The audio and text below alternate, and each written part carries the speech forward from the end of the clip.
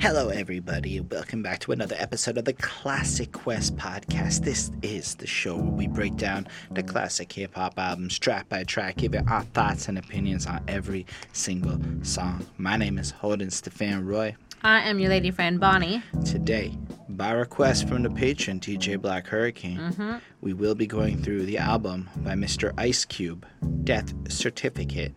That's right. So we're going to do the intro bit, and you can skip that by checking the description of the video for the timestamps when we're going to talk about each song, because I know we talk a lot. But we also want to let you know at the beginning that we're not professionals per se, and we are just people who started reviewing these albums with the intent to learn, to grow, to understand, and to just kind of become like wiser through our little quest of understanding and to the put culture. ourselves like in like, you know, their shoes and like try to like understand like what they were going through and like just like the whole experience, just to like get it, you know? And especially with an album like, we'll say Death Certificate, step the fuck out of our comfort zone. Oh shit, I swear at the beginning. It's bad to swear at the beginning of your videos now, YouTube says, in regards to like an album like Death Certificate with its content. So just be able to learn about this other side of an experience that living in Montreal, Quebec for most of my life, all of my life, like it's not like I'm going to encounter half the things that are being talked about in a lot of these hip hop albums. So yeah, it's such a fascinating form of journalism and documentation of an entire existence that all just seems to go on, you know, and affects everybody. But it's just fascinating for us to go through this process together, and you folk in the comment section I'm watching who have contributed to it have been extremely helpful in terms of just letting us know when we missed the point on things, letting us know when we were wrong, letting us know when you appreciated what we did, and you kind of helped us get a lot smarter and wiser about how we approach these reviews. So for that, we are forever and eternally grateful for the comment section.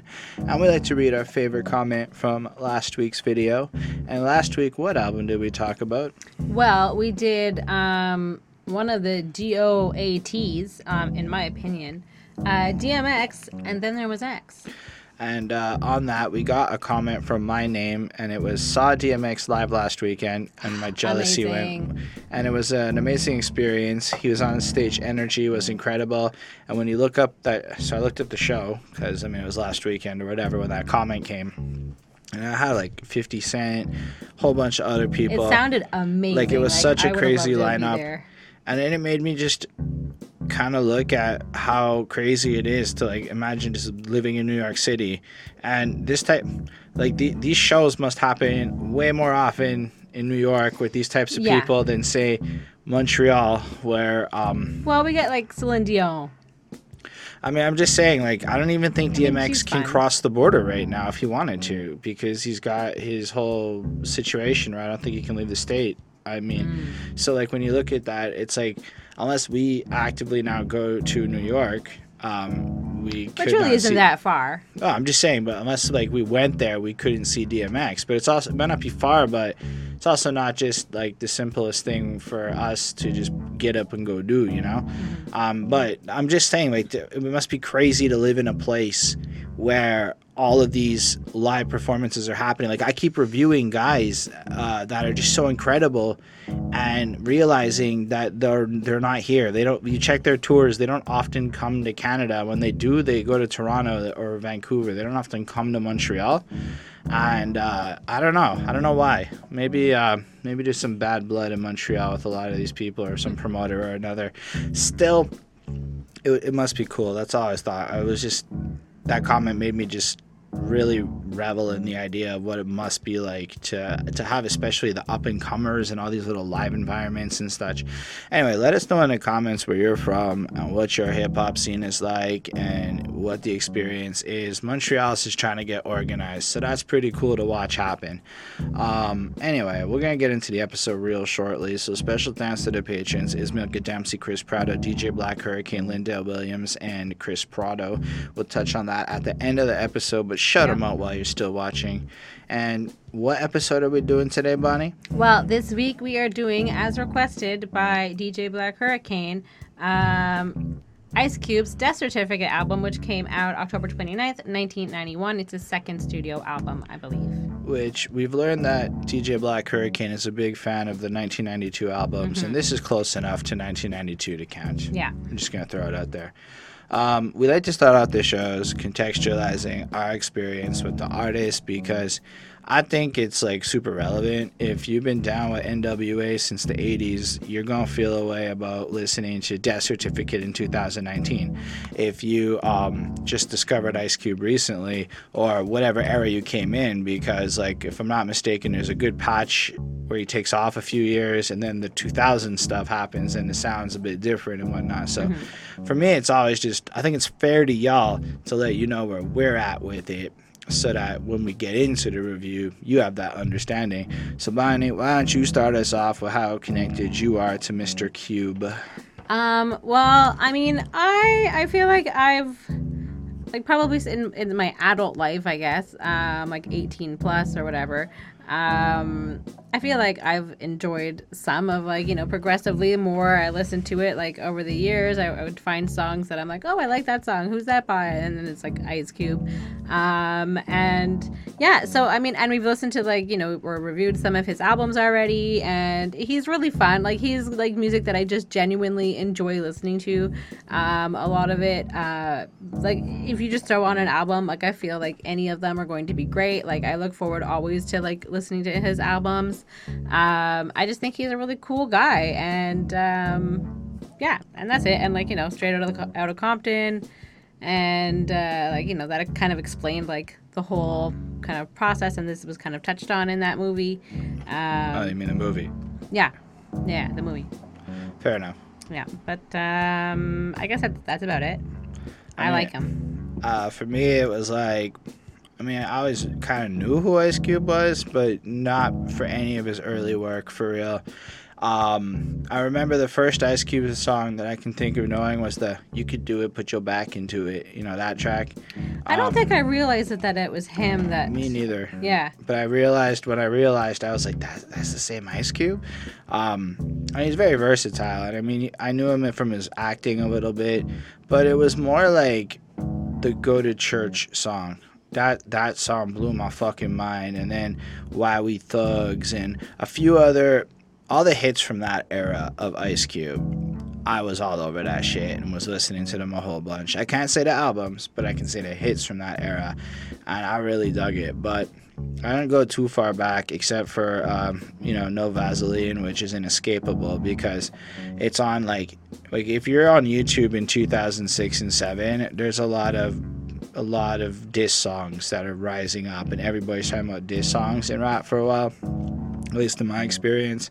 And so for the best diss songs, No Vaseline consistently appears in the top 5 of virtually every list I've ever seen.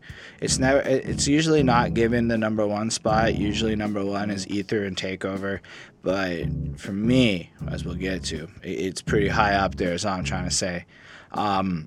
But I didn't really understand his cultural significance or whatever. I just kind of knew Ice Cube was one of those guys. I feel like, you know, as a kid, like growing up, you know, you would hear about him like at the Grammys or something like that. Like he'd be presenting, like you knew who he was, but you know, like same sort of thing. Like at the time, like I didn't really know who.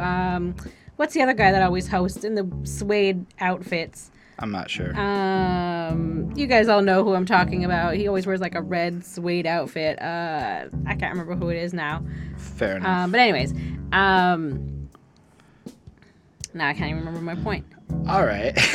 But basically, but yeah, that's how you know him. Is like from like the Grammys or from the Oscars. Well, because like the point where we're entering adulthood, Ice Cube is already a mainstream star at this point. But when you look into like his past, which is something we've done over the last couple of years, yeah, I mean, just let's take a quick second to give Ice Cube a whole bunch of praise and credit, because the guy, like with the whole NWA thing, and we did review Straight Outta Compton at the very beginning of this show, so it's probably a terrible review. Bear with us.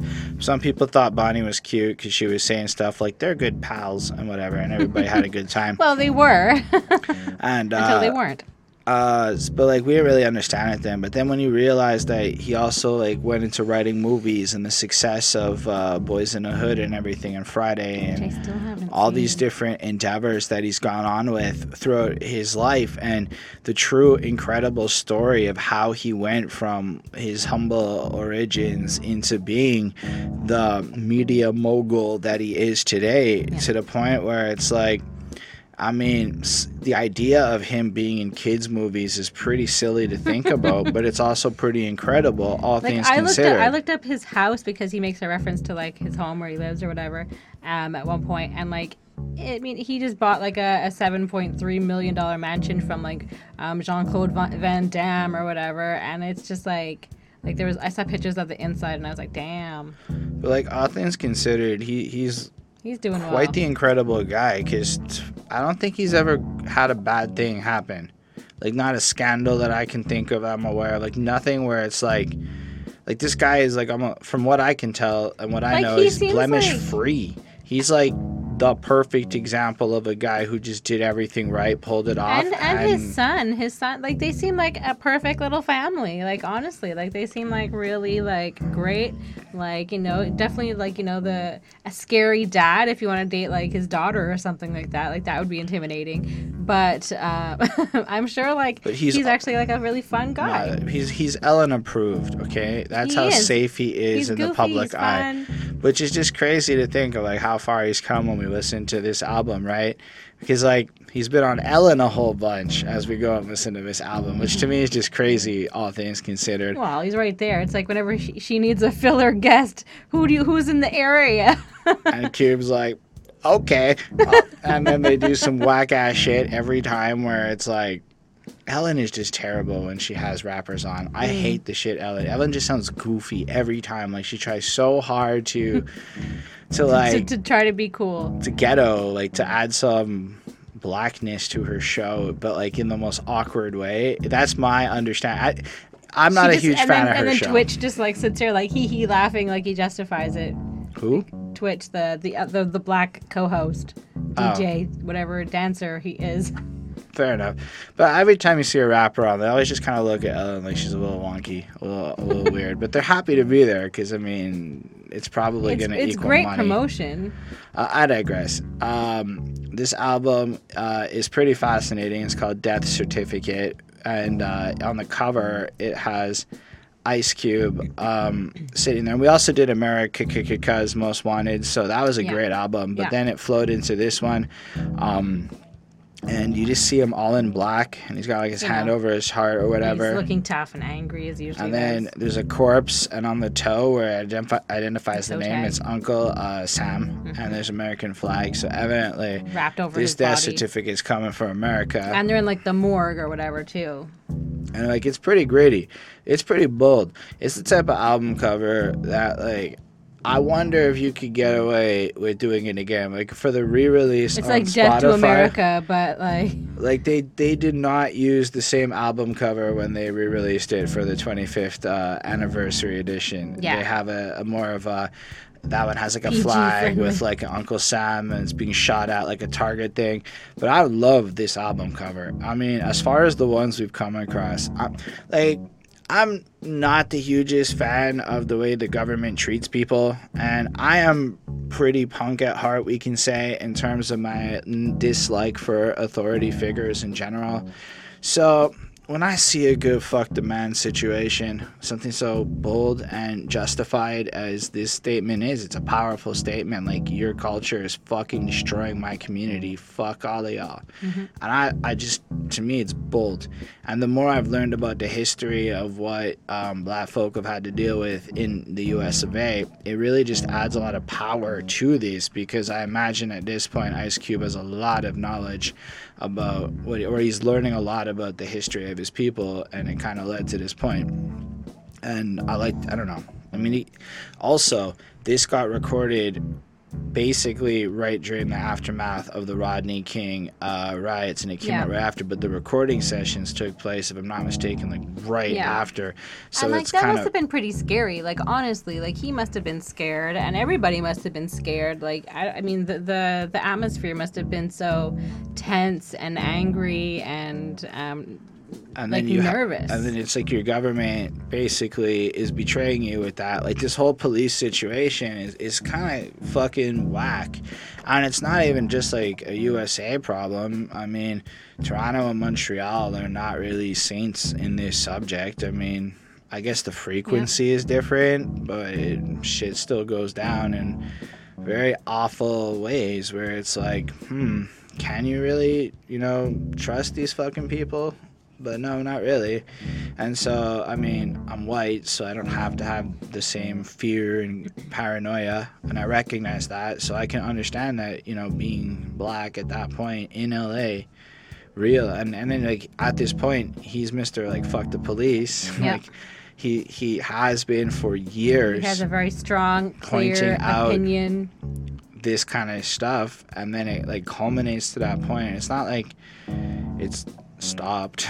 And so, yeah, it's just understanding the significance of, like, all of the passion that would go into this disdain for his government is quite powerful to me. Like, to me, I really felt like, as far as covers go, this might be one of my favorite album covers, all of them, because it makes its message, but it's also doing it in a really artful, kind of well thought out way, because this album is really well thought out.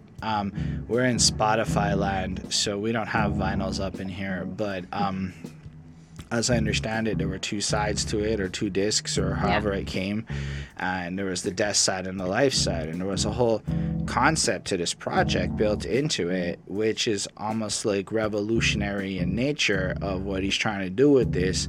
So this is a very fitting album cover. Well, I guess in 1991 it was probably a cassette.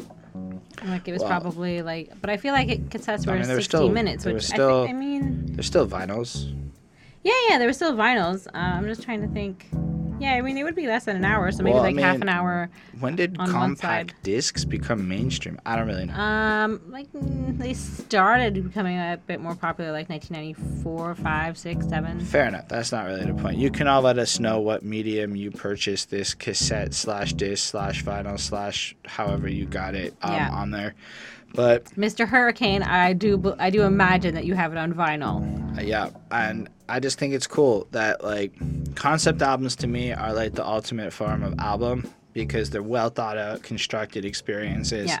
And I think albums are way interesting. It's almost like we do this show partly because I think albums are highly underappreciated in this era, and people look at them like, oh, there's songs on it. But nah, everything about an album, down to the sequence of the songs, plays into a bigger experience. And the fact that Mr. Cube, I like calling him Mr. Cube, he took so much fucking time to create this thing. It's just worth it, Anyway, do you have anything more to comment here? No, I'm good. Do you want to talk about the funeral? I sure do. Full disclosure, I did all of my reviewing, like the part where we're going to talk about what I listened to, off the 25th anniversary edition on Spotify.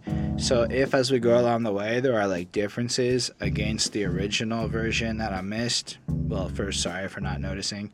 But let us know in the comments, because that's like one of the most fascinating things is when they do shit like rearrange stuff or just change things drastically between releases. So anyway, let me know about that as we go. But this one is a little skit to start us off. Yep. You want to take it? Sure. So basically, it starts off basically talking about how black guys are under attack at this time in LA, especially. That's where everything was happening. And I really liked the mixing at the beginning, and the use of like his own song, the Blank That You Love to Hate, which I listen to all the time. I think it's a great song. Honestly, I do. I recognized it right away. And then he also references like the way his album is designed. It's, it has like the intro. It has two sides of the album, essentially, the life part and like the death part. So it's like a legit introduction. Like, it's like, in essay form. Like, the whole thing is kind of like very formatic and very thought out. So I think that's like really smart of him. it sounds then kind of creepy, and then we hear like pictures being taken and like people like lifting a dead body, and they're in shock, and like more pictures being taken. You can just keep hearing like the or whatever, and then you hear like a church organ, and like people are screaming and crying, and then we have like what sounds like a Baptist minister preaching, and like the whole thing is just kind of whatever, and then he's going on and on about like how he was a good brother, and how he didn't get into an excessive amount of trouble, which I thought was funny, like that he wasn't a horrible guy. Like it makes it sound like he was, he did some bad things, but it wasn't excessive, which I thought was funny. And he was clearly the wrong guy to fuck with, and somebody ended up dead because you fucked with the wrong guy, and that's pretty much it. And it's like a solid opener. I really liked it. I gave it a 4.4 on 5. Yeah, he starts it off kind of like narrating it, and I like how he introduces it with the death side being a mirrored image of where we are today. So I guess part one of this project is how I see our world. And then part two is going to be a vision of where we need to go. So this is Ice Cube's mission statement or plan of action on how to achieve the next thing. So sign your death certificate, which is interesting because at first you don't really think a lot of it, but I find there's a bit of a religious symbolism in terms of, maybe it's not religious, but like the idea of having your spiritual self die to be reborn. So you have to start almost with your death to find your new life, which is, I think, how the album is meant to be. So you're painting this world, which is whatever. And anyway, we'll go through the songs as they go. But right away, you see that right away. So you have to sign your death certificate because it's almost like you have to be willing to go through this process or be willing to embrace the new direction to get to your new life. And then it's just a bunch of dudes and they're like picking up the casket of some shit. So you got the pallbearers and they're like talking. It's like, I can't even believe it. Get the door, and then they walk in and you hear the preacher and he says that kind of stuff, and it's very impassioned and powerful, and it's a bit of a funny twist to have that he was the wrong to fuck with at the end. But you basically just get the sense that this is kind of a regular thing that everybody's used to, and you walk in and this is kind of, may as well be what the preacher's saying, because that's kind of how everything gets played out, Yep. And this is the type of shit that gets said at eulogies. I mean, what do you say at a eulogy of somebody who's a gangbanger who gets killed? Just in general, like as a person who has no real connection to that world in a direct way, I mean, you could barely think of what to say at the eulogy of an asshole. I mean, imagine somebody who, like, the actual literal story, how do you spin like it? The parents had already disowned him and like that kind of stuff. Like, maybe he was just like that bad or whatever. Like, and so an excessive amount of trouble. Like, this was a good kid, got caught up in some situations. And it's just, I don't know, just hearing the way that's worded just shows the reality so different. Like, in this world of middle-class America, you do anything wrong and you're just like, bah. But in the other world, it's like doing something wrong is almost like an expected part of life just due to where you're at, I don't know, maybe I'm reading too much into it, but I thought it was a really powerful start. I thought it was interesting to listen to. It's a 4.25 for me. It's a good introduction to the album. Do you agree? Did you give it a grade? Yeah, I did. All right. So are you the wrong person to fuck with? You betcha. All right, Bonnie, how do you feel about this track? Well, this one starts off, and he's angry, and it's Ice Cube, and it's like he's like spitting like right from like the moment that it starts, basically. It's a really cool beat. It's really easy to listen to and like nod your head to, like you really like want to like kind of like dance along with it a little bit. Basically, he's tough, and you shouldn't mess with him, and he owns a gun. He's just making that clear. And then in like the middle of it, he kind of drops an old school beat, which is kind of funny to think about it because it's 1991, and so like an old school beat is like clearly it's gonna be like something cool from like the 80s, but like for us it would be probably something from like the 90s. So I think that that's kind of like One could argue that 2003 is old school. That's true. That's true. Frig, that makes us feel old. You are old. I'm not old. Anyways.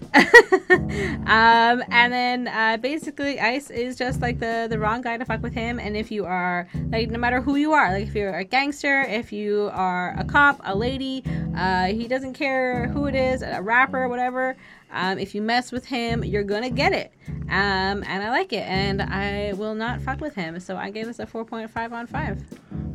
Something that's really like right away, the beat kicks in super strong, and it samples The Payback by James Brown. It makes me think of like going to like the summer fair or something, like something like a song that you would hear on like one of like the rides. But basically, it makes it really interesting because the first lyric is "God damn, it's a brand new payback," as though he took The Payback by James Brown and he's flipping it now to make it like his own thing, while simultaneously starting off his album like, yo, the lyrical content is the payback from the straight gangster Mac in the straight gangster Black. How many motherfuckers gotta pay? Went to the shelf, dusted off the AK. And I like the flow and the cadence that Ice Cube drops. He's got this like fast-paced but like upbeat kind of bouncy cadence to it, and he's really good with the timings too, so he knows how to use his pauses really effectively to elaborate and make everything just rhyme in a more like fun way. And this is pretty much him establishing, I'm not the pop sellout types like the rest of y'all, and it's almost like you can feel his disdain a little bit with shit. He is establishing right away that he's hard and he's for real, and he's this guy. He's Mr. Gangster Rap. This is where he comes from. And then, you know, because the person you love to hate can still kill at will. So the person you love to hate was off the last album, if I'm not mistaken. And Kill at Will is the EP that dropped in between. It ain't no pop because that sucks. And you can New Jack Swing on my nuts. And I don't really know what New Jack Swing is, but apparently it's some poppier shit. And he's not pop. So he's saying, like, we are the gritty and grimy. This is what it is. I'm still that real shit. But what's more interesting is, in light of all that, he's platinum without having to sell out, which is pretty hard to do and is a pretty incredible accomplishment in an era where, I mean, to do anything without selling out is nearly impossible in almost any genre, but Ice Cube flat out really just didn't have to. He just rolled with it. I mean, at least at this point. He did do some kids movies. I don't know if that counts as selling out. That's open to debate, but at least at this point. He had kids. He has kids, right? I know, like, it's hard to describe it, because in my 30s, he's just being a good dad. But like, even then, in my 30s, what I would want to do with my time and the projects I would want to create are so different than being 18, 19. I think he's 22 at this point. So at 22, I would never consider doing kids movies. Now I'm like, that kind of sounds fun. I want to be a voice in a cartoon, like goofy or whatever.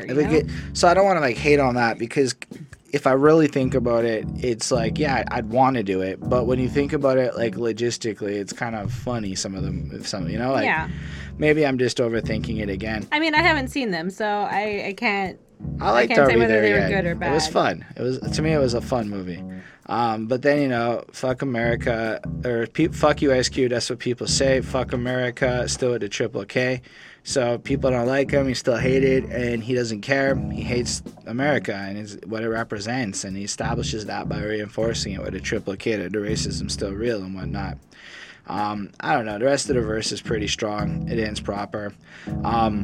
Second verse is the same kind of stuff. Ice Cube, I'm rolling with the motherfucking lynch mob. It's the #1 crew in the area. Make a move for your gat and I'll bury ya. Ashes to ashes, dirt to dirt. Punks roll and I put in work. And, you know, you just get the sense that he's hard, he's proper, and then he's broken his affiliation with NWA. So stop giving juice to the Raiders, because Al Davis never paid us. And I thought that line was super interesting because, well, first, the NWA cats was rocking Raiders hats, but secondly, it ties into the idea of giving free promotion to these really wealthy corporate identities.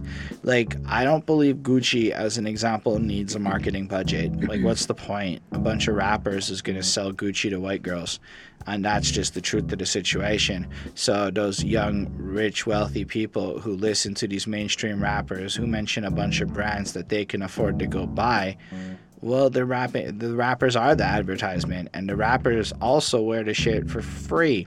And Gucci doesn't have to pay nobody. Louis V doesn't have to pay nobody.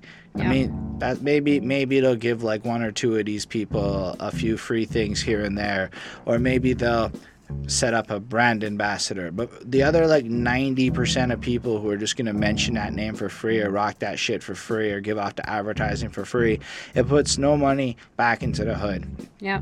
And especially if you watch the Trigger Warning with Killer Mike is a tangible example of how money distribution flows between cultures in the neighborhoods. The black culture does not, the black neighborhoods don't keep dollars for very long based on the flow of things. So if basically he's pointing out that since the Raiders, nobody pays us, they don't give us any money, they don't contribute to our hoods, they don't give us anything, they don't put anything back in, why are you going to advertise for them for free like that?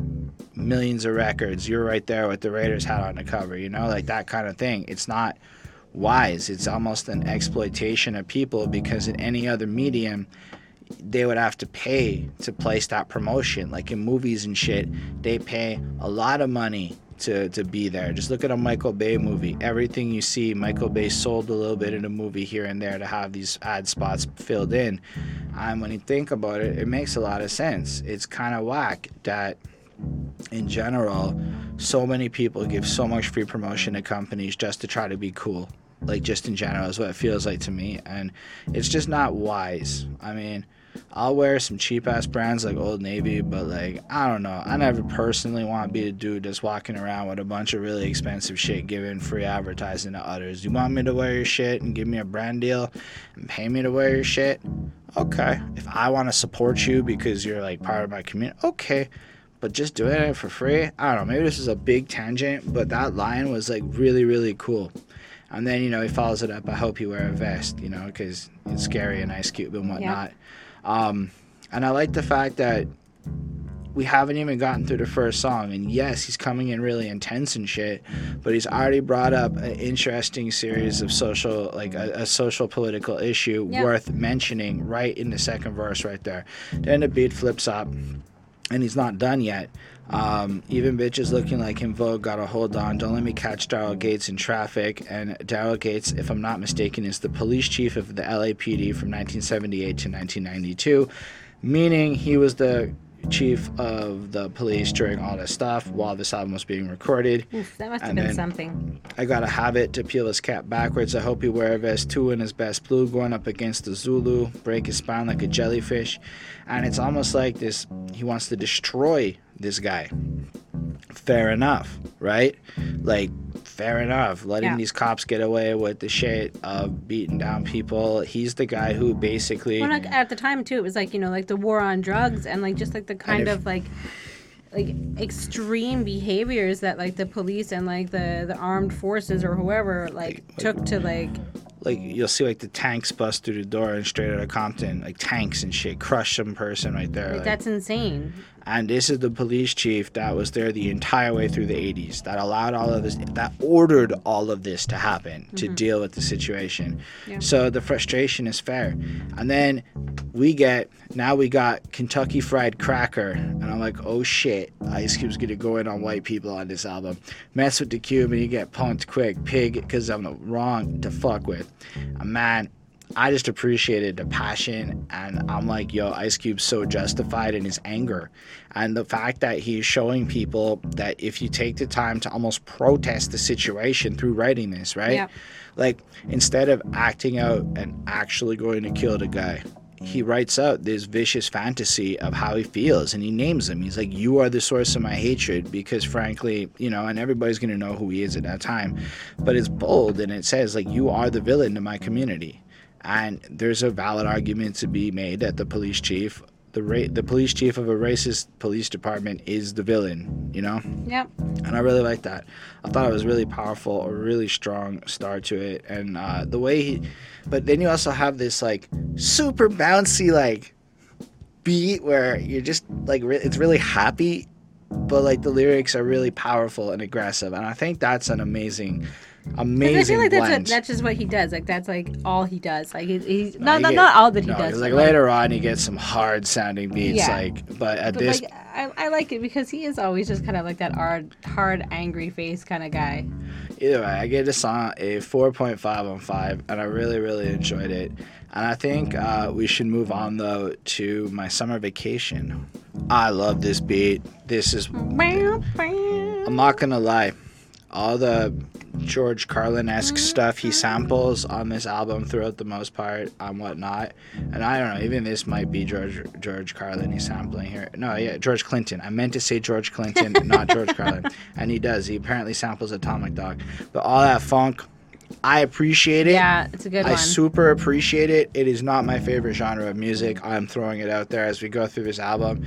So I love the rhymes maybe more than I love the beats on a lot of it, but this beat is stellar. This is in my opinion, one of my favorite beats on this entire album. Just throwing it out there. Yeah, it's pretty good. Not to say that anything on this album is not produced with pristine quality and isn't super enjoyable and bouncy, but I don't come from bouncy car land. I come from the snow and the slush where bouncy cars are illegal. So for me, I've never had the joy of hydraulics in my life. I've never done it ever. It's just never gone on. So, because it's illegal here. And therefore, I would love to one day fly down to a place like LA and bounce in a car listening to Ice Cube. Like, that is a serious bucket list item before I die. Bouncing in a car listening to Ice Cube. That'd be pretty sick, yeah. I'm just throwing it out there. That's Montreal fantasies. Driving through Compton. Why don't you just go all the way? That would be cool. It would be even cooler if Ice Cube's there, but I'm just pushing my luck. I'm happy to be in the back seat. Yeah, you can be in the front with Ice, and that's just polite. Yeah, I'll be in the front. I'll be in the front seat with Ice Cube. Just saying.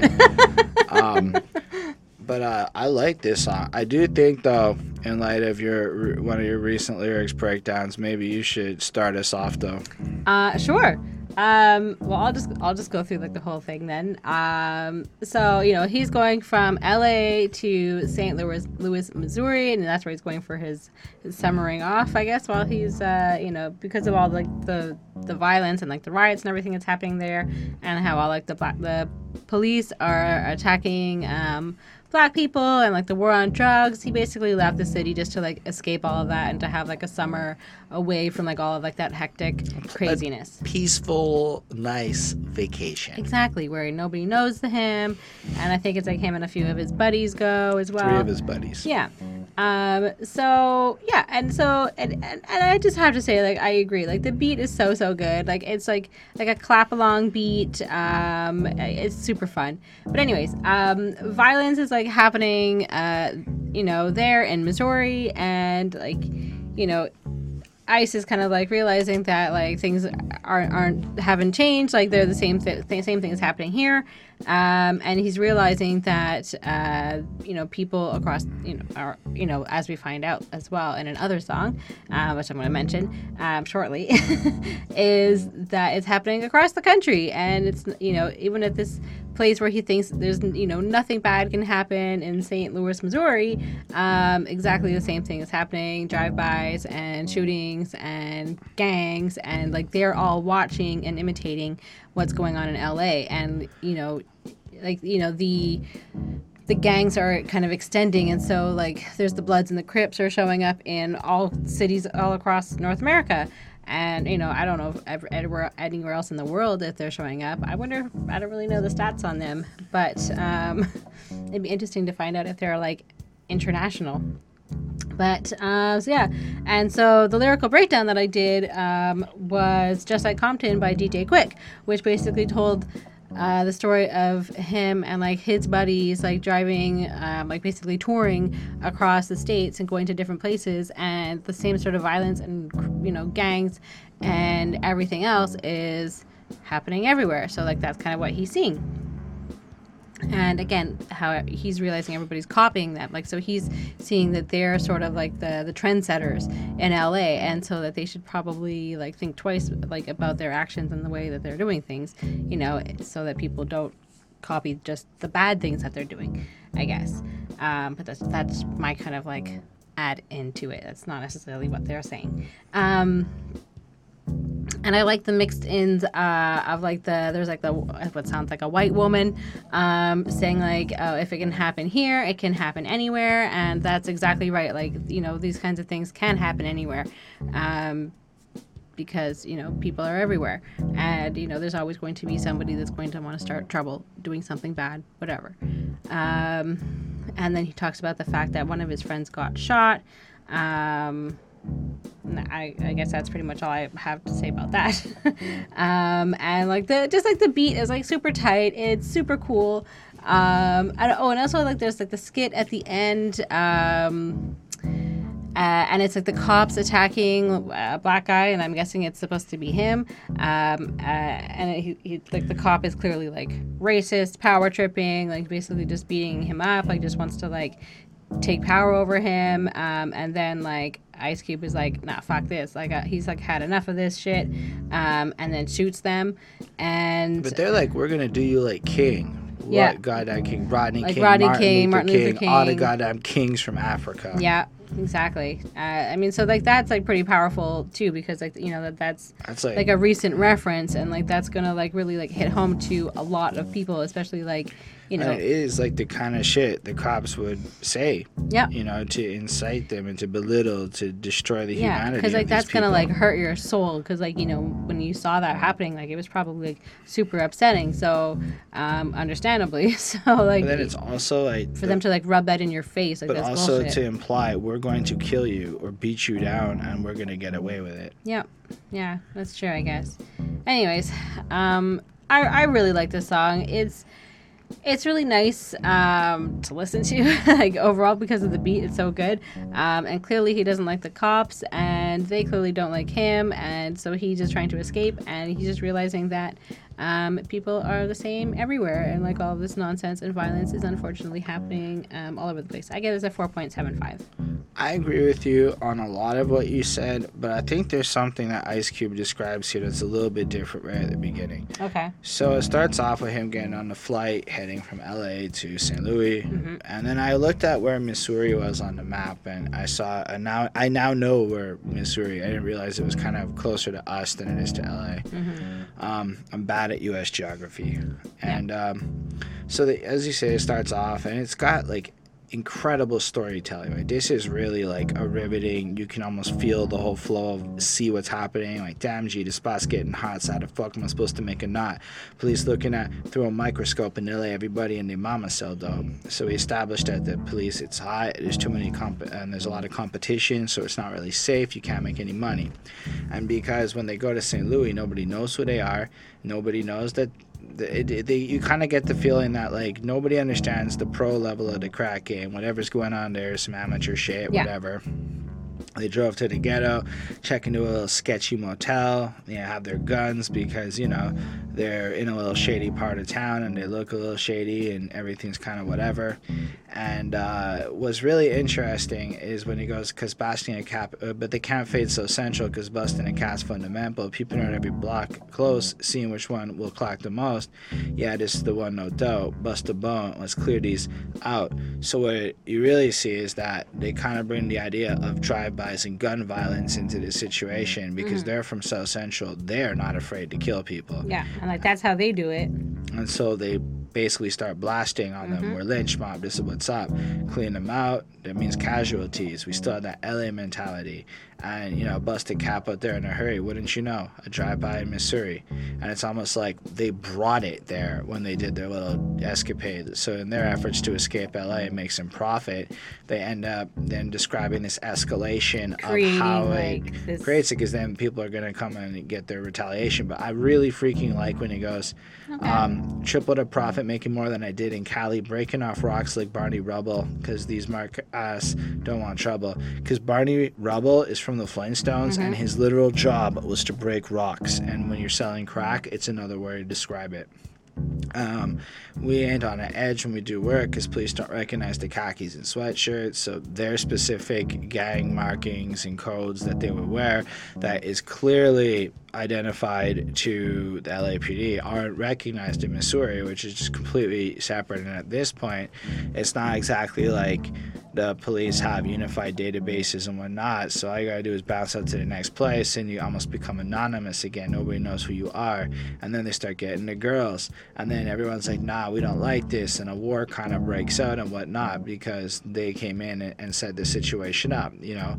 And then what I thought was fascinating, basically wearing our colors and talking at gang fuss, giving up much love, dying for a street they never heard of. And it's like, I suppose with movie, I believe that the movie's Colors is part of that too, which is about gangs and whatnot. But that movie comes out around this time. But then all of a sudden, everybody sees this gang life being put into these movies. And I know I've seen Colors when I was young, and I remember watching those movies, and it looked like this.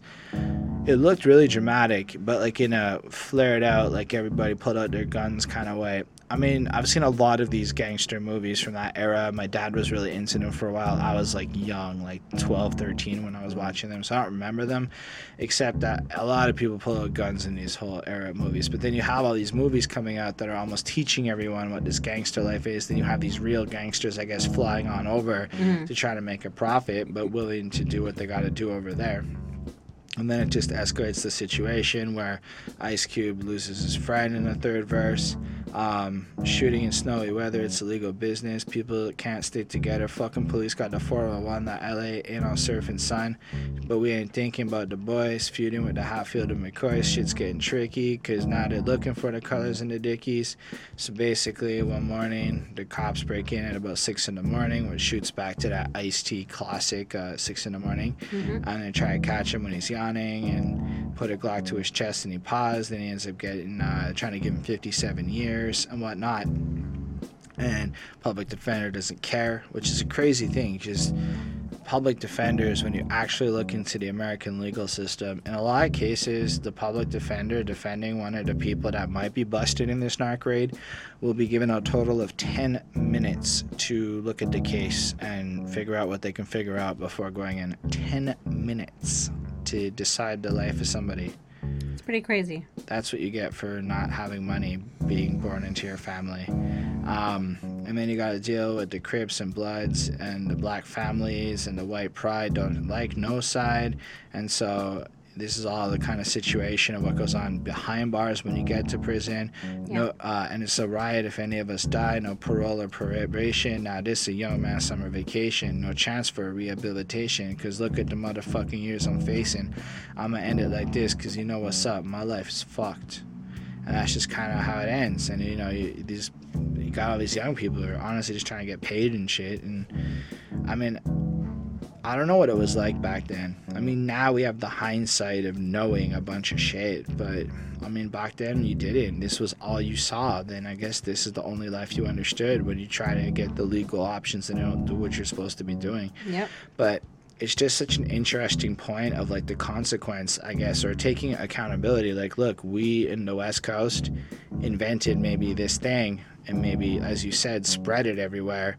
And maybe we should be a little more aware of that, because it seems like this is an interesting story because Ice Cube plays the gangbanger as opposed to playing the passerby or the guy who knows the guy or whatever. I mean, I don't think it's like, I think and it works well because the story ends in a bad story. The story ends in a negative outcome. And something that both Ice Cube, Ice-T, and these guys have gone on and said is, you're gonna rap about these drug dealer stories, it's supposed to end in a bad way, because that's how the real life goes. It almost never ends well. If you end it well, the story hasn't gone on long enough, is I think how Ice-T put it. And so I just thought this was gritty and realistic, but also starts to explain how things may be spread around a bit through the art form, through the way these different lives are going, and now it's everywhere, which is crazy. Just to think about how it's all over, that people have to deal with these same circumstances and whatnot. I thought it was a powerful track. I give it a 5 on 5. I like the storytelling over it, the way he raps, his cadence, everything is super fun. Yep. Delivery is powerful. And I like the way that it'll have like booms and gunshots and whatever in the background to really exemplify the what's happening as what he's saying it. Like if he says somebody busting the door, you'll hear a door open. Shit like that. Anyway, the next one is a single with a music video and everything, and it's called Steady Mobbin'. This one has another funky beat. Very enjoyable as he bounces on through. You again picture the cars bouncing. Yep. It has a little introduction. The bigger the cap, the bigger the peel-in, because when you have a bigger bullet, I guess, it further destroys a head, peeling everything Which makes back. sense. Yeah. And when dealing with the lynch mob, you got to know steady mobbing is not just the name of the jam, but a way of life, bound together by motherfuckers. There's no one to break them off something. Give it to me. Then the beat kicks in, and it has its little "There Goes the Neighborhood" sample, and it apparently comes from the movie Watermelon Man, which I've never heard of. And basically, it's letting you know that this isn't just a jam. This is how they are. This is who they are. This is their anthem of sorts.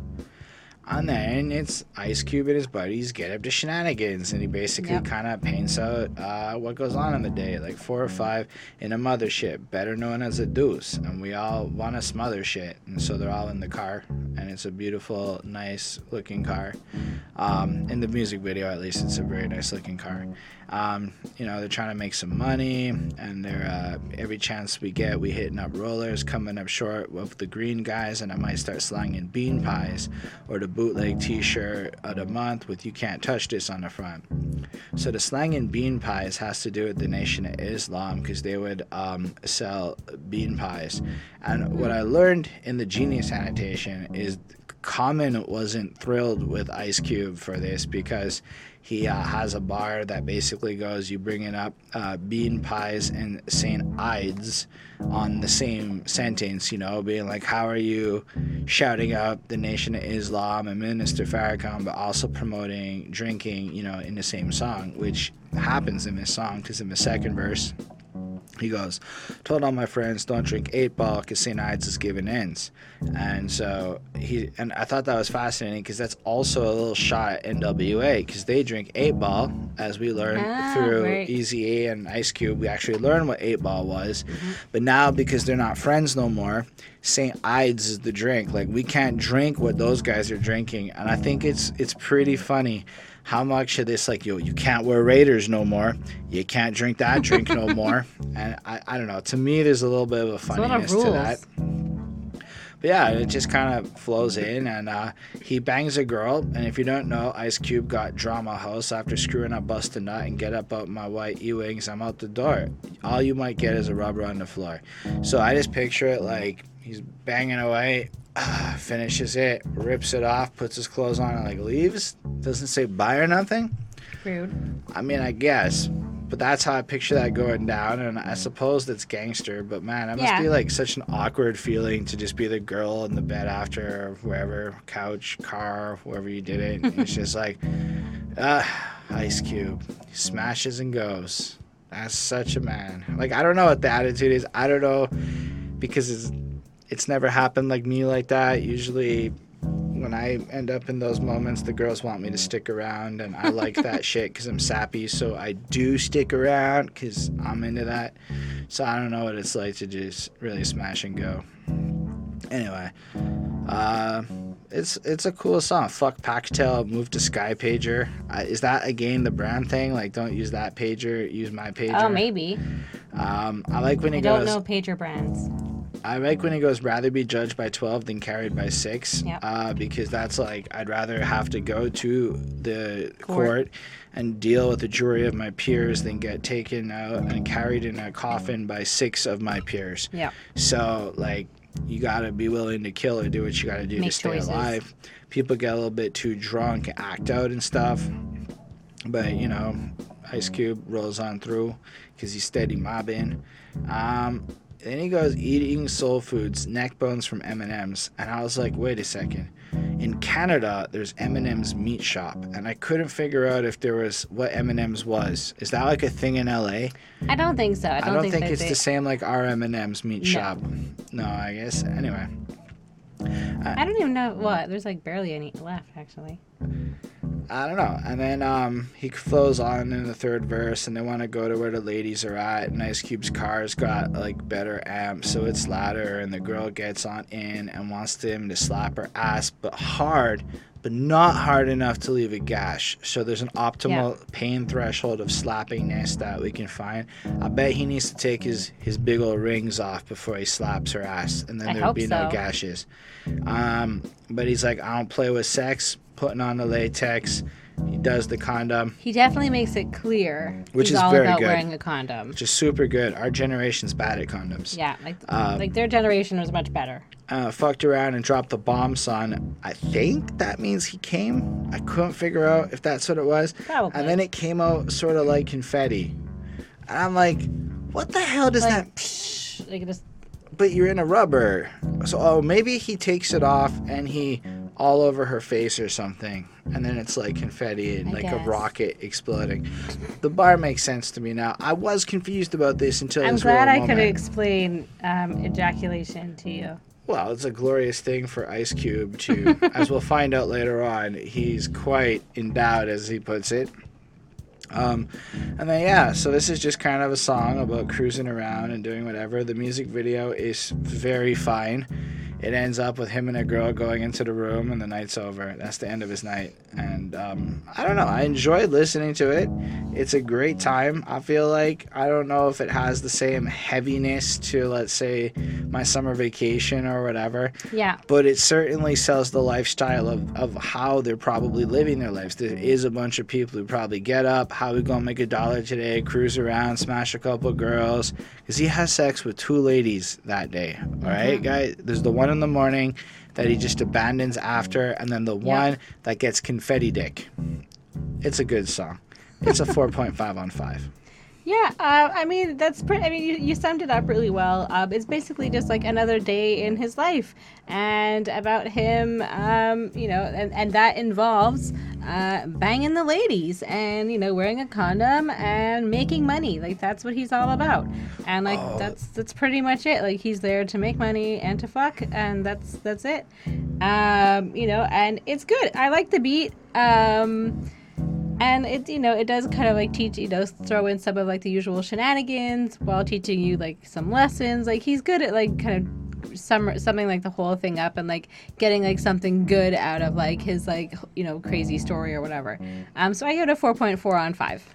Before I move on though, we need to just mention how when he brings up the bootleg shirts, he specifically picks MC Hammer as the guy, like, we're gonna make money off of this fucker's name. Like, he's not like he says, yo, let's go sell Master of Puppet shirts. He goes, nah, that sellout rapper, let's pick him and do his shit. And I thought that was fascinating to point out too, and I guess that is a hustle that I never considered. But he does bring up like selling stolen shirts immediately after selling up the Nation of Islam stuff. So I don't know, maybe Common has a point. I don't really know. I'm not experienced enough on this subject. So internet, do you think Common has a point and that maybe Ice Cube was being weird? Or do you think that Common's being a little self-righteous here and he's thinking too deep on it? Because I wouldn't have noticed it if Common hadn't pointed it out to me and then I thought about it. So since y'all know more about this than I do probably, it's a good question for you. Meanwhile, we will flow on. Also, do you prefer 8-Ball or St. Ides? Because I don't think I've ever seen either here. Nope. Anyway, Robin Lynch is the next track. What did you think of this one? This one was funny. It definitely made me laugh. It's obviously like,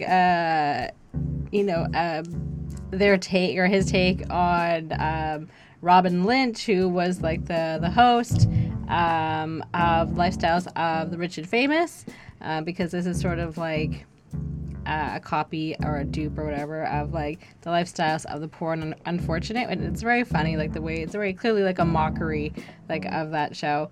And there were other shows that kind of like started like coming up, like maybe not that early on, but like Cribs, and like there's always just been like this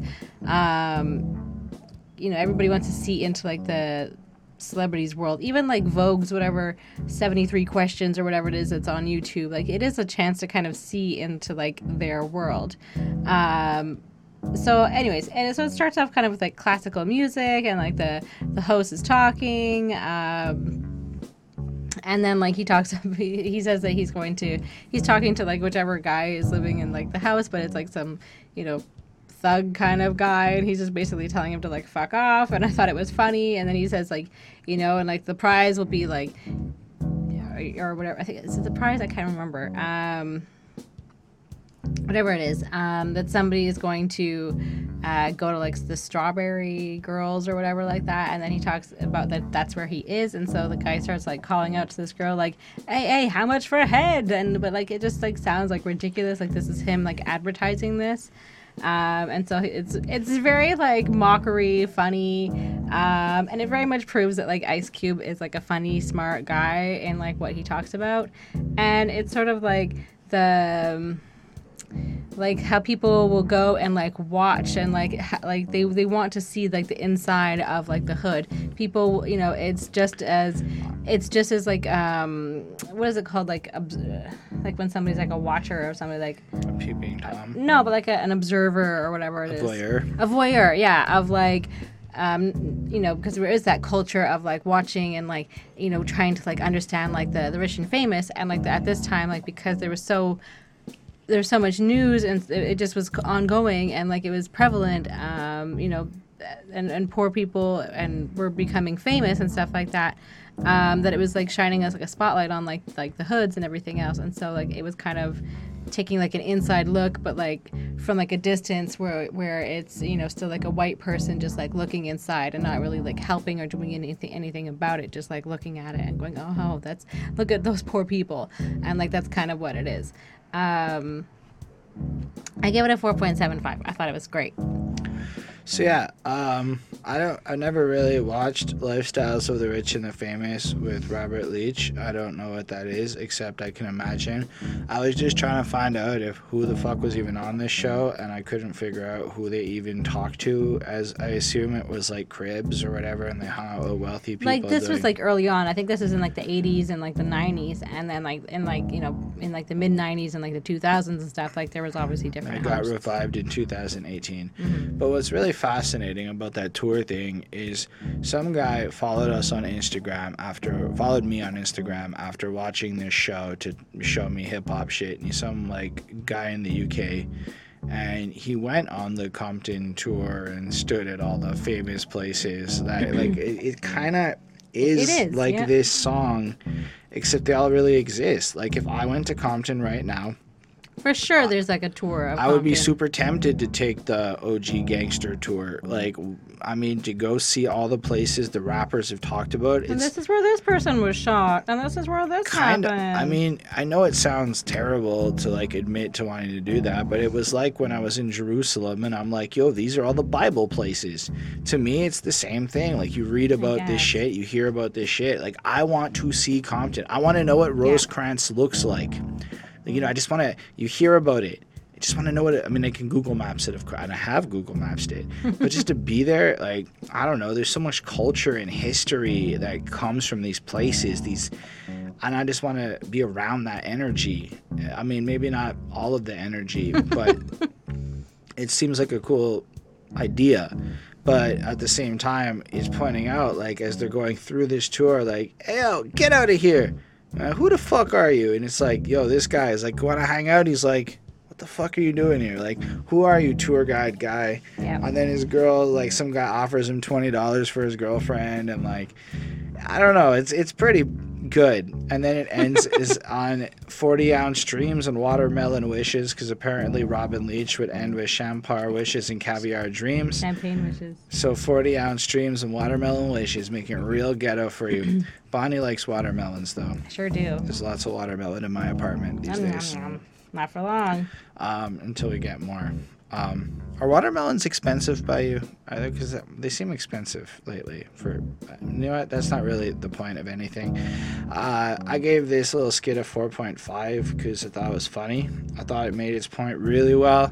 Like you could and then because there are these tours now, it almost makes you consider what it must be like to the people in those neighborhoods. Live there, yeah. Like You're like, oh, these guys seem to watch us again. Because I mean, as much as it sounds like I know how terrible it sounds that I would go on that tour. I mean, I don't know that I really would, because when I really think about it, I start considering. Imagine that's like a tour through my neighborhood. Oh, look at the little ghetto children play. Like that sounds fucking disgusting when you like break it down. But that's kind of what these tours are. But then they probably bring in real money into the neighborhood and shit like that. So maybe there's some positives. I don't know. But it never. White justification? I don't know. But all I know is when I heard him say this, it made me really consider, hey, these tours are real things. I don't know if they were real things back then, but they are today. And then I wonder how these people in these areas feel going, oh, there's another tour bus with a bunch of people taking pictures of this. Like, I don't know. 4.5 on 5, like I said, it's pretty good. And then we'll move on to Bonnie's absolutely favorite song, Giving Up the Nappy Dugout. Yay. So I know at least one or two girls who have told me of parties they went to where guys would line up and they would go into the room and boom, boom, boom, boom, boom. Basically what Ice Cube's describing here. This is some real shit that happens in life. Probably not all walks of life, but Ice Cube and his people are basically swingers. Like I guess. Like, they have a lot of gangbangs in which there's a lot of dudes fucking the same chick. That's not something that we do a lot in my life. I don't know. I don't know many people that like share girls like that. And I'm not against it. It's just more, I don't know anybody else that would be open to it. He was younger at the time. He was probably still single. Like, he was he was a go-getter. Yeah, I guess. Anyway, so he comes to the door, bang, bang, bang. Guy's like, Ice Cube, my daughter's not going out with you. She's with a guy named Ice Cube. Not happening, not blah, blah, blah. And then Ice Cube's like, allow me to interject here, sir. Your daughter was a nice girl. Now she is a slut. A queen treating just like King Tut. Gobbling up nuts, sort of like a hummingbird, sucking up the lynch mob crew, and I'm coming third. And then I'm like, it's one thing to be the first guy in the group of guys to hit the girl. But Ice Cube's like, I'm the third one in the group of guys to come in. That means there's two. Maybe I'm interpreting this wrong, but the way he makes it sound to me is two other fellas got in there first, and then Ice Cube's gonna get in there as the third group. Or maybe in general, she just is fucking her way on more one-on-one sessions through the lynch mob crew. Again, I still haven't had that happen in my life, and maybe I just wasn't cool enough to have a bunch of girls want to fuck me and the homies. Used to get straight A's, now she's just skipping class, and then he likes to grab on the hip and ass. Only 17 with a lot of practice. Oh, black boy Jimmy's and white boy Cactus. I'm like, man, she gets around. And basically, that's the rest of the song. It's going to be a bunch of lines like that. Candy, the bitch is on... quicker than you can say, Candy, the bitch is on my Snicker. And, oh, man, she can take on 3 men built like He-Man. Her litty, itty, bitty twat got gallons of seaman. I mean, how? Aren't they supposed to be wearing the Jimmy hats? But I guess because she's a slut. So Ice Cube's doing it, but not everybody's doing it. I don't know. Either way, I'm thinking too much there. The whole point is that the girl is a little bit of a whatever. But then in the second verse, he literally goes, Nympho, nympho, boy is she bad, get her all alone, and out comes the knee pads. I know she's a minor and it is illegal, but the bitch is worse than Vanessa Del Rio, and if you decide to call rape, we got the little hooker on tape now. So I feel like you could quite sing this song in today's time. Well, what really I was thinking about, I'm like, okay, so you got her on tape, but doesn't that mean you got y'all on tape too? And she's underage, and it's like... I mean, maybe you have masks on or you don't really, but like, to me it seems like having child porn in your possession is really bad. That's not a good, like, that's a weird flex. Like, oh, we'll embarrass your daughter if you call the cops on us, but... I don't know, maybe, I mean, I get the point of it. and he's just trying to get the girl out and stuff. But it really seems to me like he's like, fuck it, we don't care if they're too young, we'll do what we gotta do. And I'm not trying to say that I understand the whole dynamics of everything in 1991, and I do believe that the lens we put on banging teenagers is very different today. Yeah. Like, here's something that people in Quebec don't really know, that the law of the age of consent in Quebec got changed from 14, meaning a 31-year-old could bang a 14-year-old, to 16, meaning you could do it to a 16-year-old, all good in the hood, like 2008. Yeah. 2008. That's not even a long time ago. So technically speaking, Yeah, I knew it was 14 when I grew up. I mean, she'd When I have to was be that like age. real young in Quebec for Ice Cube to have this claim even going on, you know? I don't know what the age of consent is actually in LA at this time, but still, it's a weird flex. These are all weird flexes to me. I can see how in the bigger frame of things, this is because it's reflecting the now. And whether or not people want to admit it, there is certainly a sub-community where this is going to take place, where a bunch of guys pass around girls, where ladies might be just kind of delegated down to just a sex object that is used and whatnot. And I think if it's trying to reflect the reality of now... But also, she's saying, like, she's a nympho, so she's, like, clearly into all of this. Like, it's not, like, necessarily that it's, like, a degrading thing. Like, I think he's thinking it's kind of, like, gross, but he's still doing it. But, yeah. like, it's a consensual thing. Like, she wants You're to right. be there. Nobody here did imply that... I didn't mean to imply that the woman doesn't want to be there. I meant it to imply, like, this is how men might perceive these women. Right? So this is the perception that many men have to women is like this. And Ice Cube has expressed on many occasions that it's not... you never get the feeling that he dislikes all women. He just likes that group of women who behave a certain way. So the type of girl who might behave like this is not somebody Ice Cube is necessarily going to trust, is what I feel like we've learned through his music. Yeah. But again, I don't think this is all girls, because in this case, he is talking about the girl who's willing to bang everybody. But also to point out, like, hey, Dad, I know you think your daughter's an angel. For real, it's a silly, weird thing, but guess what? This is what your daughter's actually into. This is what she's actually like, you know? Yeah. I don't know, like... I feel like it's a good song to put on this project in the sense that this is definitely a real part of life. And I don't think that this song is meant to be like, yeah, we all get laid.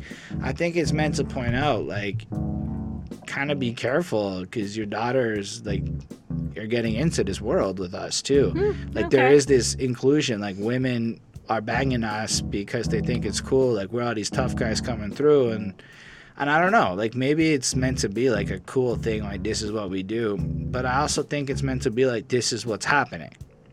Right. I don't know. I felt like, as far as my enjoyment went, this one was okay. It wasn't so much the rapping. The rapping is great. He's super creative, and he's fun. The beat's okay and stuff, but the little cutting in with the skits and the vocals kind of got to me a bit. Okay. That wasn't my favorite. And then it's a lot of that on this song. And then, it's all right. I ended up giving it a 4.25. Oh, fuck, there's the singing condom. Yeah.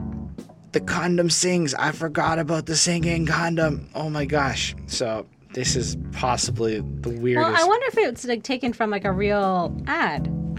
Maybe, but after he's presented, like, whatever, when they're having sexual intercourse with a female like Cheryl, who you assume is this girl that we just described Yeah, and one. whatever, you must use Jimmy Hat condoms. We're called Jimmy Hat condoms. Have you ever seen us? Most guys wear this round rolled up on your penis. If you're real smart, you will always use this. Put me in your wallet, because some dummies lose us, screw us.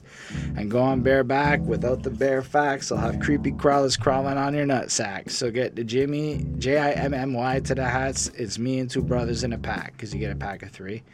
And then as the KRS sample, where it's like, run out and get your Jimmy Hat small and extra large. And that's really fucking hilarious. I forgot about that at first. That's hilarious. Honestly, the part and where he makes the condom scene to you, reminding you that it's totally okay to take on this girl and enjoy her as long as you stay protected, which probably means she's not having gallons of semen inside of her vagina. Throwing it out there.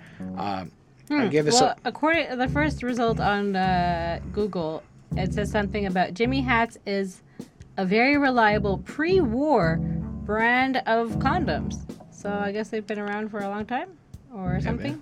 Either way, I gave it a 4.25 on 5 because of all the interruptions throughout it. But it honestly is a really fun song that describes a lifestyle that many people live and enjoy. Hold on, wait. I take that back. They're talking about Fallout. And that's the word that they're talking about. Okay. So it's from a game. Fallout is a very good game. Anyways, so yeah, it's the Catholic daughter is going out with this guy and his Ice Cube, and the dad's all upset, just like you said, and like right away, like this, like the actual, that's sort of like a skit at the beginning, and like verse 1, like the first line is, "Your daughter was a nice girl, now she is a slut," and so it's like straight to the point, like. And then, like, we do hear her, like, kind of, like, acting like, "Daddy," like, acting like, a little angel to her, to her dad. And her dad probably still sees her like a little girl, like his little angel, and hasn't, like, realized that she's, like, a teenager with, like, hormones and stuff yet. And she's clearly, like, hiding it if this is what's going on. And, this girl sleeps with everybody, and, and everybody loves her, and the nappy dugout apparently means vagina. I had to look that up. I didn't actually know what that meant. And, yeah, just he keeps referencing that there's, like, a lineup of guys, like, wanting to, like, bang her, and he's going to do whatever with his, like, this guy's daughter, and he's, he's able to just do whatever he wants with her, and I think that that's kind of, like... I guess shocking, but definitely, talks about, like, using a condom, especially when fucking girls like her, somebody who just, like, fucks all these guys, and, so, I mean, it was good. It's, I guess sort of, like, another reality, another time in his reality, so I thought it was a good beat, and, I gave it 4.5 on 5. At the very end... Definitely leads into the next song. The condom goes... or this might happen to you. And what he's referring to is "Look Who's Burning." Mm-hmm. If you have unprotected sex, you will end up in a situation where perhaps you'll get the VD or some other shit. I'm not gonna lie, my favorite part of this entire song is the Kool Moe Dee sample when he goes, "What have I done, stuck my dick in?" The way he says that one lyric, that is my favorite part of this entire What have song. I done or stuck What my have dick I done, in? stuck my dick in. It's just fucking great, and it fits this song so well. And then, the slick Rick stepped out of myself. Oh no, why is my thing burning like this? And it's so good. Like, it's just showing you gotta be a little careful, because if you do have sex with that girl who's going around, and, when you think about the last song now, with keeping in this song in line, is to point out that girl exists, and she is maybe gonna have sex with 200 guys or whatever over and over again. Just everybody's banging her in a row and whatnot. Well, if you're not being very careful, then when you go to the free clinic, it's filled to capacity. How bad can a piece of ass be? Very bad. Blunt. Like, there's not even any fanciful shit. Just, that's how bad it can be. Very bad. As bad as it can be. So I had to make the trip, and thank God I didn't have the drips. I was there, so a hoe couldn't give me that, just to get 20 free Jimmy hats. So Ice Cube's not there because he was stupid. Ice Cube was going to get free condoms, because, of course, when you're young, go to the fucking sex clinic place and especially get the free if you're condoms. just going through girls like that. You're going to need them, man, because you might go through 20 Jimmys in a night based on Ice Cube's, fervor that he might have going on. And then he looks up and he sees the girl from up the street with the big fat tail, who told Ice Cube to go to hell because she didn't want to get with him, I suppose. And then it looks like she's sitting there burning down there. Miss Thang, Miss Gonorrhea. Man, it's a trip how the world keeps turning. It's 1991. Look who's burning. And he's kind of almost laughing at the people who are in this situation, Second verse, and it's kind of just the same thing as we going through. Now everybody's a victim, and you can go see him, and you'll hear more claps in the Coliseum, sitting there all quiet and embarrassed. Well, there go that bitch who was careless. I remember she wouldn't give the cock to anybody who lived on the block. Now, ho, look what you got. Bend that big ass over for the shot. So this girl wouldn't fuck him and his boys, went around and fucked whoever they fucked, and then caught some stuff, I guess because him and his boys uses rubbers. So the better move would have been to intercourse with Ice Cube's safe sex squad. Can we call them that? The safe sex squad? Sure. Fuck some college guy who was fucking everybody around in town, and it's just kind of pointing out, like, you fucked this guy who fucked 200 people, it's almost like you fucked those 200 people. Yep. People kind of say that stuff, but there's a little bit of truth to it in terms of risky behavior. If you just stick your Jimmy into things unprotected, it's a bad news bear situation when you get something like the AIDS or the whatevers. I mean, something like 1 in 6 people on this continent have herpes at this point, and like 1 in 4 people have HPV. We are really bad at this, guys. Yeah. Millennials, we need to Jimmy up. And then in the third verse, it ain't my fault you got the heebie-jeebies, but you still try to act like you don't see me, so I walk over and say, hi, bitch, don't try to act surprised. Should have put a sock on the pickle and made pussy wouldn't be brown, blowing smoke signals. So now he's walking up to this girl who just kind of ignored him and his people, and it's like, hey, I see you sitting here in this place. Don't act like you don't know me. You got to take the penicillin. You got to do it. Ha ha. You're the one who's losing out. Yep. You'll be returning with HIV. R.I.P. And then the song kind of ends out. And I'm like, definitely a good cautionary tale. Wear the rubbers or you get the situation.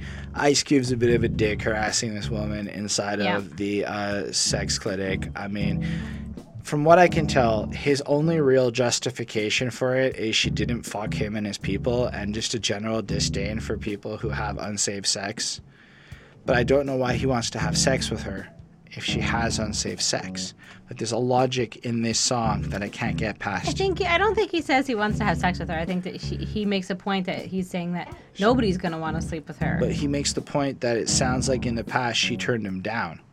She used to tell him go to hell, and now she's here. Ha ha, you got VD. You wouldn't fuck me. I guess I wasn't good enough for you. Turns out you're a hoe. Yeah. That is basically the song in a nutshell. Yeah, I guess. Ha ha, you got VD because you're a hoe and you wouldn't have sex with me. That's what you get. So that's for not the part. sleeping with him. That's what I'm saying. It's like that little angle on the song is a little bit Because like he would have worn a condom and been a gentleman. That's it, you know, and instead of the other guys who chose not to. Mm-hmm. Anyway, I feel like the bulk of Ice Cube's point here is very good. The really petty part is like, come on, dude. I mean, you're 22. It's fine. It's not like he's a fully grown adult yet. He maybe hasn't finessed his angles with the ladies at this point. I mean, there's a difference between being like a player and getting girls and saying some shit that doesn't make you look a little bit lame in hindsight. And I think the way that masculinity plays out sometimes makes dudes look a little bit lame. That's all I'm trying to say. Well, And sometimes dudes are just lame. like, if you really, really are sitting there going, you didn't fuck me and you got BD, I mean, it's not the coolest argument to make in my 2019, all this time later perspective. Anyway. So yeah, I mean, it kind of starts off with like a conversation between like him and this other guy like at this free clinic, and it's like those other like he's just saying like I'm just going to get condoms, and the other guy's like, oh, it's just for my job, I have to get like a checkup, and she talks to like the nurse or whatever, the person at the desk, and she says, oh, you know, we don't do checkups here, it's just for like, you know, syphilis and chlamydia and herpes and like all the things or whatever. She like names it, and it's sexually transmitted you know, diseases and stuff like that. And then she's like, what's wrong, is it burning? And so like obviously like this is like a common thing that's happening, and just like over and over and over again that this is just going on. And he kind of like describes like some of the symptoms, like the drip and like the burning pee and like things like that. Like that's, you know, things you don't necessarily want. And then just like realizing like what did I stick my dick into, like, you know, when he gets you know, whatever he has, and then yeah, he kind of makes fun of like this girl, and you know, realizes that she must have something, and whatever. You covered most of that, and it has a really interesting cool beat, and I like the sound of it. and the guy the girl slept with is like feeling like his pee is burning when he's talking about like the girl that he sees, I think, at the clinic, and just sort of like a warning song to, you know, to wear a condom, and about like STIs and HIV, which was like, you know, a pretty big deal still like at this time, and was spreading quickly. And so like there was like a really like big push for the use of condoms, and like I think there was like a lot of money put into advertising and things like that. Like it was really like to get everybody to use them again, or I think that, I mean, they have existed for a long time, but I think like to really rekindle it and to just remind people that, you know, post like 60s, where everybody was just free love and everybody was fucking everybody, you know, without any condoms or consequences. And it was just like, you know, yeah, people still did drugs and got diseases, and it just carried on until I guess the 80s, you know, a lot of it. So thanks, Woodstock. So it teaches people a valuable lesson, and I think that that's like something great that he likes to do. And so I give this a 4.75 for being like a great public service announcement, kind of. All right, so I believe it is time for us to talk about a bird in the hand. I wish I had that. So what happened when you put peanuts on the balcony? Birds came. The blue jay came. And what did the blue jay do? It squawked. It and squawked. It made a whole lot loud. of noise in the morning, and Bonnie was very happy. I mean, it woke me up. Like, that's how loud it was squawking. And yeah, I'm kind of like a crazy bird lady. What can I say? It's really weird. So in this case, it starts off with Big Bird. Say, look at this. I've been cleaning out my nest, and I found an old book of poetry. Everybody's excited, right? Because when Big Bird spits poetry and shit, you know some educational value and nuggets is coming. Mm-hmm. Good, child-friendly shit. And then I heard the first line, fresh out of school because I was a high school grad. And I'm like, oh, fuck. And then I realized on Mad City by Kendrick Lamar, when MC8 goes, fresh out of school because I was a high... Whenever he kind of takes the idea of, I feel like this song... and brings it into that Kendrick track. No, I'm not gonna lie. Genius told me. Okay. Genius gave it. He says interpolated by, and then I thought about it, and then I read it, and I'm like, oh fuck, that's true. Sometimes Genius saves us so much time. But I thought that was a really cool thing because it really shows how, like, almost culturally significant all of this stuff is, and all that stuff I was saying about beats. This beat kind of like kicks in and you're like, whoa, there's like nothing else on this album that sounds like this beat, in my opinion, and it is maybe my favorite beat for real. That's not the other beat that I said was maybe my favorite beat. This one just samples James Brown and B.B. King, and just the combination, it has this tense build up and it just flows in so well as he starts rhyming in this really short but serious verse. Fresh out of school because I was a high school grad. Got to get a job. I was a high school dad. Wish I got paid by rapping to the nation, but that's not likely, so here's my application. Pass it to the man at AT&T. And then it keeps going from that point, but we look at the beginning. He's got a kid. Mm-hmm. He's got to do the right thing. Yep. He's got to get that money into his life to pay for some shit. He's got to find a job. He's trying to be a respectable person. Wants to be a rapper. Like, who doesn't want to be a rapper? Right. And then chances of you actually getting that fame and claim is not high. There's like an Ice Cube. There's not many Ice Cubes. And then he starts describing like how, you know, there's no SC for this youngster. I didn't have no money, so now I have to punch the clock. Got a slave and be half a man. But Whitey says there's no room for the African. Always knew that I would clock G's, but welcome to McDonald's. Man, take your order, please. And it's like, as a black guy trying to get hired, it seems impossible. Mm-hmm. He can't get any good jobs, so he's stuck at fucking McDonald's being like, serving food that might give you cancer. And when you think about the bullshit food that goes into the fast food industry, and the more you learn about food science, that's very powerful lyrics to be putting in. Just the idea to watch what you eat because it's poisonous in that regard and could give you cancer. Good on you, Ice Cube. Because my son doesn't take no for an answer, because son's got to eat, because he's got to go do some shit. So he's ultimately got to do something that's terrible. Then pays taxes but gets nothing back. And then he has to worry about diapers and bottles and what. Do you know what is Similac? I could have looked it up. I just never. I think it's like a milk substitute, like a. Right.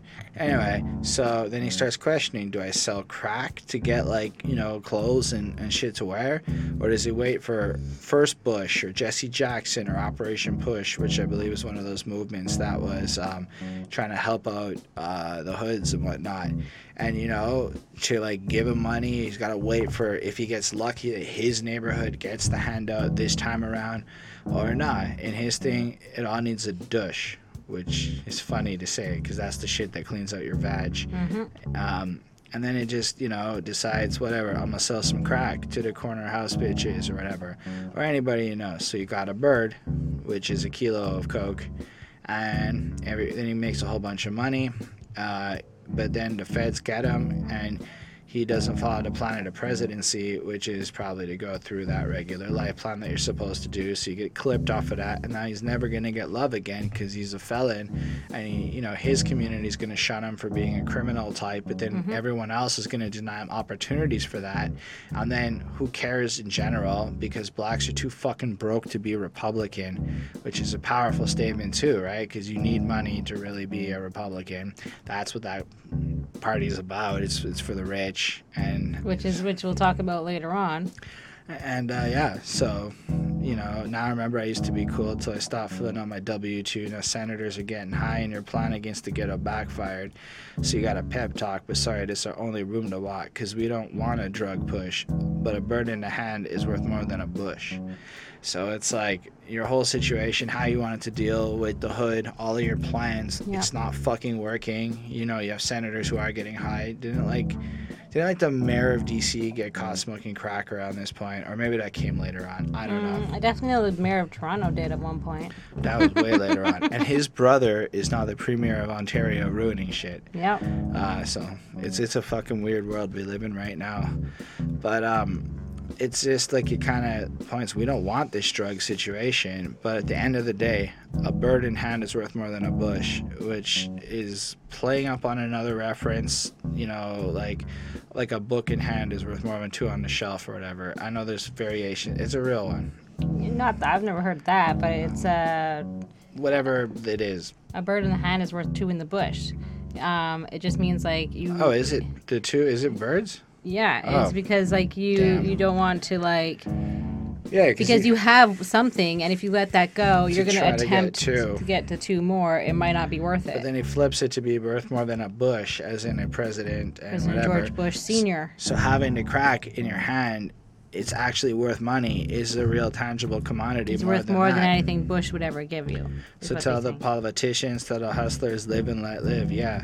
So it's almost like this song is a bit of a justification for how a person with the best of intentions and trying to seek out the right opportunities and do all of the right things ends up selling crack because your kid's got to eat, which is definitely something that a lot of people in the middle class world don't acknowledge as a reality. Yep. Like, their baby's crying, they got a million people that have helped them out, but that might not be the same thing when everyone else is going through the same struggle as you are. Yep. You get a pep talk. I don't know. It's really good, man. This is possibly one of the best songs on the album, in my opinion, and I give it another 5 on 5.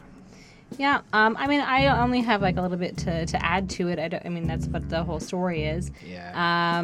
It basically just that there's no support from the government, and there's not really a lot of options for him and for a lot of people, and how discriminated against, and how they aren't seen as serious people to hire or whatever it is, so he has to turn to drugs, and this is something that we've heard before, and this is not something that's new necessarily, and it is a way to make money, and it isn't always the best way, but it's unfortunate because and he's clearly not satisfied with the status quo. I think that's what he's saying. Things have to change. We need to things need to be different, and it is sort of an unfortunate truth that he's telling us. So there's a good, strong message. I really like this one. I gave it a 4.75. Very good. On that note, let's talk about dogs and how they are man's best friend. Okay. All right, Bonnie, since you made it very clear on the last song that I boy. keep explaining everything That's and there's okay. nothing left to talk about, go ahead, tell the people about the doggies that men hang out with and we are loyal to. Sure. Woof. No.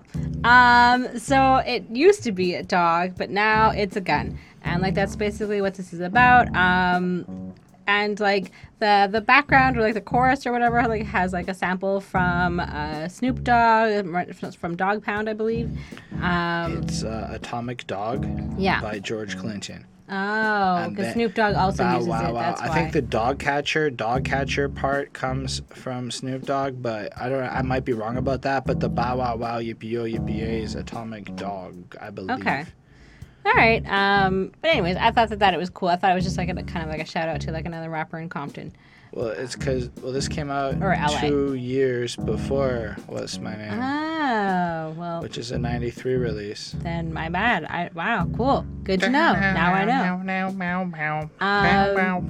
Dog, dog. Sorry, go on. Yep. And guns are small, they're easy to conceal, and it makes them feel safe because, other people have these weapons. And he kind of describes that it's also like a faster results and more definite results than just like a dog biting somebody. So in terms of like rear protection. And then I liked how like there was like the sort of propaganda type film or whatever voice that we hear. And it's like the typical profile of a gun owner is like 30, white, middle class, male. That was off. And what? That was off. Yeah, I guess that was it. And so clearly, like, it's not what's the reality or what's his reality, because and times have changed, and there's a lot of guns on the black market and stolen guns, and it just is like a whole different reason behind guns, and like it's just sort of like a very ignorant, I guess, to think that that's sort of like what everybody who has guns is what they're like, and that is not necessarily also that there's criminals that have it too. So I think like even to that end, it's because a lot of propaganda goes around that's like, oh, the only people who have guns are these violent criminal types. The only reason people have guns is for these things. Like, good people don't need to have guns until you look at the metrics, and the largest percentage of people who own guns are just like average Americans. are literally me. I am the reflection of that, over 30 white male in the middle class. I am the most likely person to own a gun in America, apparently. Yeah. And I get it. I do. Yeah. But I think it's a fascinating way to just take so like the reason there's so many guns isn't the hood. It's because so many people love guns of that group, and maybe now there's just guns everywhere. Yeah. Yeah. Anyways, that was it. I mean, it's just sort of like a sad reality, but a good song overall. I gave it a 4.5 on 5.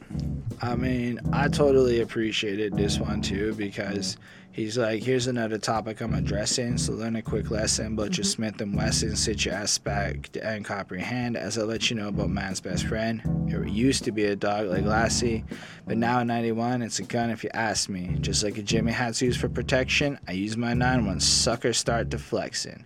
So basically, he needs a gun because it's safer than a dog. And he goes to the point to say that if you have a dog, your dog is just going to get shot too, and then you and your dog are going to be dead on a stretcher or taken out and injured. And so he's not down with that. Forget about a dog, he'll shit in the den, on top of that dog's pooping places, so they're not even useful.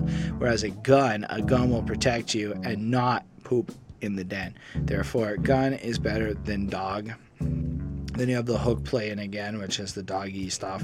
It's funky. It's really fun to listen to. And then the second point is just kind of like pointing out, like, yeah, guns, I can conceal them. I can't put a motherfucking pit bull under a coat in the small of my back. So instead, I'll take my Beretta. I bet you it'll work 100% better because it'll keep me out of danger with 16 clips and 1 in the chainer.